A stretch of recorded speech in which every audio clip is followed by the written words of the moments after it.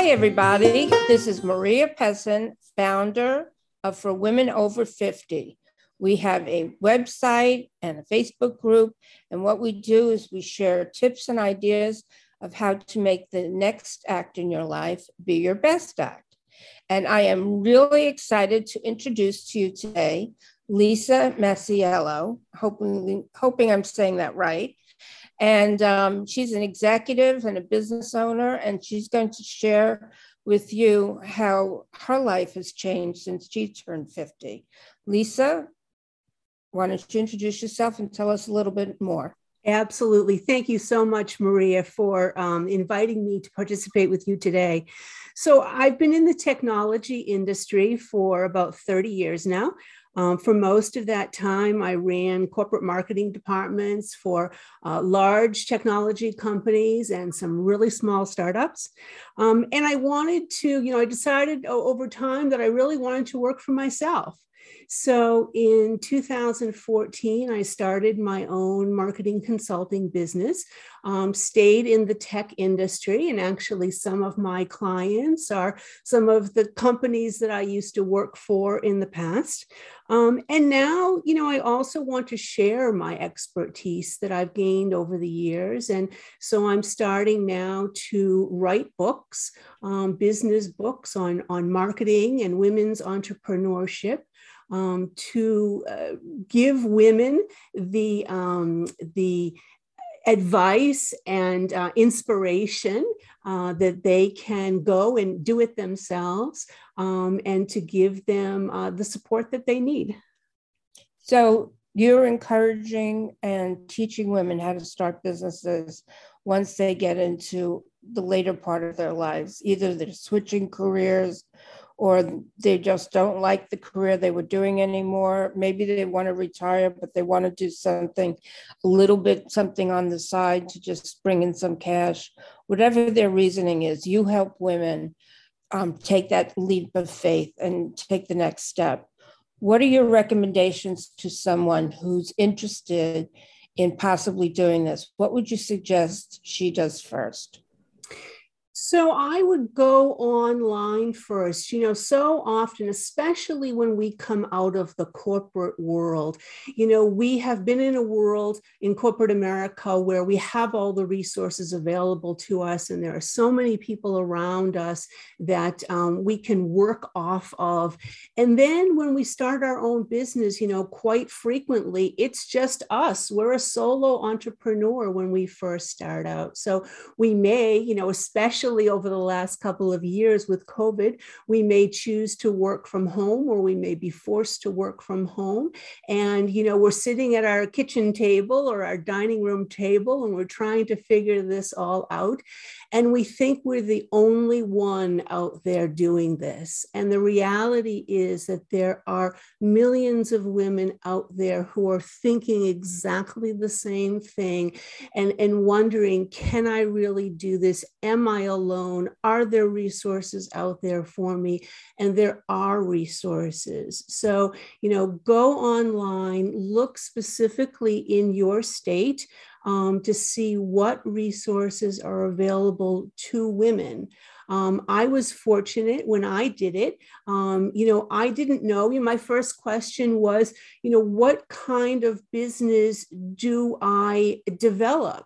Is it going to be an LLC or an S corporation or a partnership? That was my first question.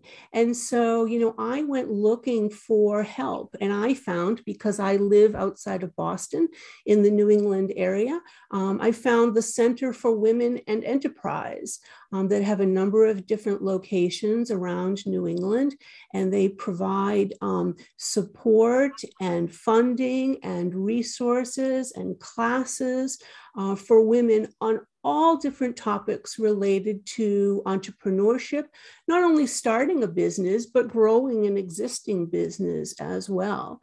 So I think the first thing to let women know is that they're not alone, and there are many, many resources out there available to them. I think also a lot of women don't even have a clue like what they should do. How how to pick a business. Should they do a licensing agreement with a pre-existing business where they have a branch, or should they start something from scratch?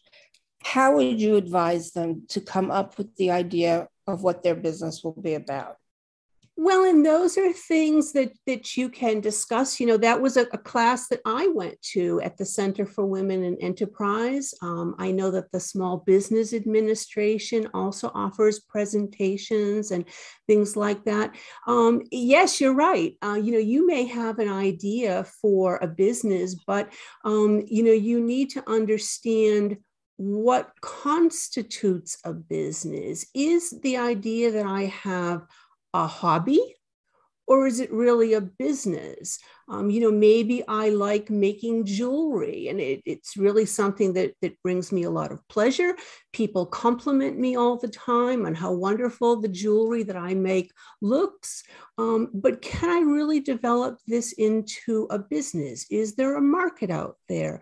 How would I charge for the jewelry I'm making? How would I market this jewelry? How would I let women know that I'm offering this jewelry? How do I build a website and those sorts of things? What you're saying brings two things to mind.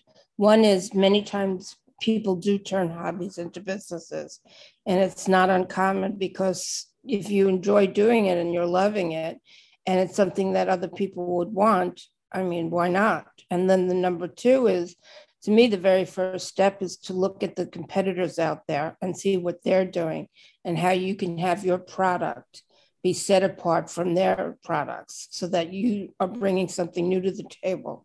Because let's face it, there's a million business ideas for every possible thing to do. So we don't need another business that's doing the same thing. You need to have a unique perspective and what's called the unique selling proposition for your brand and what you come up with. Absolutely. And those are two key points. How can you be different from everyone else? And the first thing you said is so important as well. And we so often forget about it. You have to do something that you love. If it's a chore, if you're doing it just because you have to complete the task, then it's never going to grow successfully into a thriving business. Because don't forget, you have to not only work in your business, but on your business. So as business owners, we're working doubly hard than if we were just going to a corporate job every day. We arrived at 8 o'clock in the morning and we left at 5 in the afternoon. No, we're working much harder than that. Mm-hmm. That's true. There's a book about what you just said, that you have to work on your business, not just in your business. And there's a great book by Michael Gerber called The E-Myth. And there's incarnations of it. He revises it every few years. So you want to get the revised copy, but it speaks to why it's important to not just work in your business, but to work on it. I like that idea. Absolutely. And we forget, because we have clients saying, okay, I want your service, or I want your product. And that's what takes priority. So one thing I would recommend, and what I did, I had the resources. I looked at my financial situation when I started my business, and I thought, okay, I have the financial resources to be able to work on this business for about 2 years. And within that time frame, I need to make this business successful. I didn't want to get outside funding. I wanted to bootstrap the business. So I knew I had about 2 years of resources available to me. And I went, because I had been in the technology industry for so many years, I did have a number of different people that I knew that I reached out to before I left the company that I was working for, told them what my plans were. And they said, the moment you leave, call us, because we want your services. We know that you do great work, and we want to work with you again. And so I was able, through those conversations, I was able to set up enough initial business that it took me through probably the first year and a half where I really didn't have to go out looking for new business. Of course, I did because I wanted to, grow my client base, but I wasn't in a panic to go out and grow my client base because I had already cultivated some of the people that I knew from the industry. Well, that's always important. In my case, when I started my consulting business, and I do have one by the name of Vibe Consulting, where I work with fashion companies to help them build their businesses. And when I started it, I hadn't planned on doing it. I had lost my job and I was older, and I knew it was going to be hard to find a position at my age because in my industry, they're a little bit of ageist. They don't want older people. However, if you consult, they don't mind. They like it a lot. But as an employee, they seem not to want to hire you no matter how high up. I mean, I was president of a company, so it's not like I was a junior salesperson or anything, but it was hard to find a job and I knew I wouldn't be able to. So I started my own business as a consultant, and I just did what it takes to make it work. I decided that I wasn't going to have a plan B. I was only going to have a plan A, which is it has to work. And that's it. And that's how I pursued it. 9 years later, I'm still doing it and still doing it well. And something that you said there sparked my a thought that I have that I think about every so often. When I was in technology and in the corporate world, I was invited to speak at different tech conferences and things like that. And I always sort of pushed it off because I thought, what am I going to talk about? If I talk about marketing to technology companies, people know about that. What's unique and different? What's something that I know that nobody else knows? And so finally, someone convinced me to speak at a tech conference. And after the presentation, there were a number of audience members that came up to me and said, "Thank you so much for this presentation. The topic was wonderful. We learned so much. Can I reach out to you and speak with you further?" And it really dawned on me after speaking with a few people that I do have valuable information. I know things that other people don't know. I really can develop this into a business. I can add value and help other people in a consulting business, but it can work in any other business as well. So don't think that you can't add value or you don't have something unique to offer, because you do. And sometimes, even though people know the information, it's the way that you present it to them that's different, that they hadn't thought of. They hadn't put it together in a practical way to use it. And you bring that clarity to the subject. Absolutely. So what kind of clients do you work with for the most part? For the most part, they are between a startup and, say, a mid-size technology organization. They've been around in the tech industry probably for about 5 or 6 years on average. They have maybe 25 employees. In some cases, they have a couple of people in their marketing department, and they're looking for strategic advice, as to how to grow their business, increase sales, generate more leads, and those sorts of things. But I do have some clients who are smaller.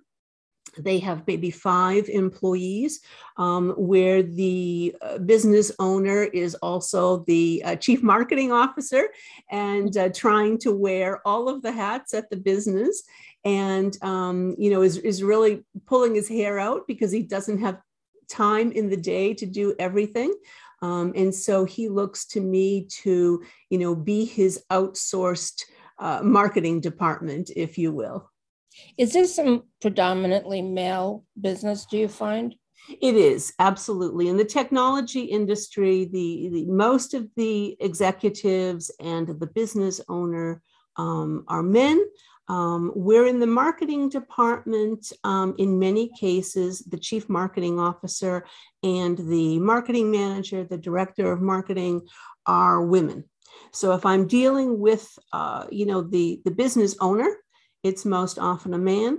But if I'm working with an existing marketing department, then it's women in most cases. So give us an example of how you can help a woman entrepreneur.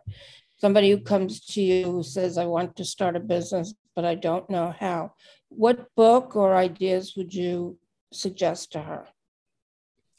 I know that you're writing books. Absolutely. So what I'm doing right now is writing a book called She Did and I Will. And it is what I hope will be not only inspirational stories of other women entrepreneurs, but a real resource for women. I've had the opportunity over the last few years to meet with government leaders, nonprofit organization executives, and small business owners and entrepreneurs from different countries around the world. And we've talked about women's entrepreneurship in the United States and many other countries. And the same conversation kept coming up. The fact that in many countries, women, they understand the value of entrepreneurship, but they don't take the first step because they are not presented with role models who look like them, talk like them, understand their cultural differences, their challenges, and those sorts of things. And so my mission with this book is really to present the stories of different women in the United States and in 9 different countries around the world. And, to interview them, talk to them about their stories, but then also provide resources, support resources, funding resources, training resources, and those sorts of things, so that the women in each of those countries are able to not only see women who are like them, but then take advantage of the resources that are available in each of their countries. Do you have a woman entrepreneur that you admire? I don't have a famous woman entrepreneur or a well-known woman entrepreneur that I admire. The women that I admire have been the women in the classes that I attended when I, started my journey on entrepreneurship. The women in disadvantaged communities, the women who, the mother who is, a single mother of 3 children, and, she's trying to finish her college degree and start a business at the same time. Those are the women that I look to as inspiration for me, and women that I think we should all look to, as opposed to someone who maybe a famous entrepreneur that we all know. So I'm going to change gears for a second, Lisa. As you've gotten older, and now that you're over 50, I'm sure that you've grown in ways that you didn't anticipate. What would you say your 3 superpowers are right now? Oh boy, that's a good question. I think the first one would be that I've learned over the years that I don't have to have all of the answers. I can feel free to ask questions and appear inquisitive. When I was first starting out in my career, I was afraid to ask questions. I was afraid to appear that I didn't know the answer, because I was afraid that, I wouldn't get the promotion, or I wouldn't get the job that I was looking for. And I think we need to realize that it's not a negative if you don't know the answer. Ask the question. It will actually help you be successful more quickly and be more effective, because you are asking the questions and you're learning. You're not going off, to your computer in the evening, trying to find the answers to questions. I think people also like to give information, so they welcome the questions. Gives it the opportunity to share their knowledge. So I think that's a great superpower. And that's really what I found, when I opened myself up as a new entrepreneur and said, I don't have the answer. Can you help me? It was like a community. It was like I had joined an entrepreneurs club, if you will.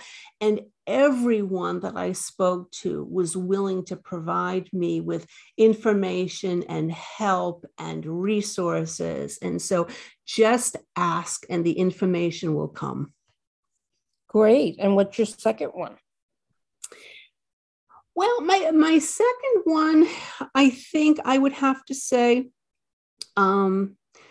to give generously without expecting anything in return. Again, at the beginning of my career, I was very strategic. I was looking for the next position to get into. I was looking for, who could help me? What could I get to move myself, into the next opportunity? But what I found over time, and I learned this because bosses in my career, my colleagues and things like that, who were very generous and shared what they knew, they really gave me the foundation for everything I have learned along the way. And so now, as an entrepreneur myself, that's really my philosophy, to give generously without expecting anything in return. If you need my help, I am free to share my time, my resources, my knowledge, my contacts, whatever you need. I am happy to share what I have, to benefit you. So tell me your last superpower. I'm sure you have more than three, but the one you mentioned. So I think this is a very important one. I would say embrace change. And I use the word embrace very specifically. I'm not saying don't fear change. I'm not saying accept change, because those sort of have a negative connotation, or sort of that deer in the headlights connotation, that if change happens, oh my God, what do I do now? But if you embrace change, there's opportunity in that. And no matter what change comes, there can be opportunity. So, the tech industry is so volatile. And in the first company that I worked for, after about 2.5 years, I was laid off. And I thought it was absolutely the end of the world. But a new and better job came of it, with new opportunities and new things to learn. And, over time, the tech roller coaster was fantastic at some times, and it was terrible at other times. But I learned to embrace the change. And with that, opportunities come. So think of it as positive and not negative. Lisa, thank you so much. It's been such a pleasure having you, and I'm grateful that you shared such good information for our women out there, some of which may be looking to start a new business. So if someone wanted to reach you and find out about you, how would they do that? Absolutely. They could find out everything they need to know about me on my website at lisamasiello.com. So that's LISAMASIELLO.com. That is great. And also in the show notes, we will be putting her website on for all of those who want to find her. So thank you everyone for joining us. For those of you who are not part of our Facebook group, look to join it. Also, if you link into my website and join up, you will be able to see all of the podcasts that come up. So thank you for joining us and have a great day, everyone. Thank you, Maria.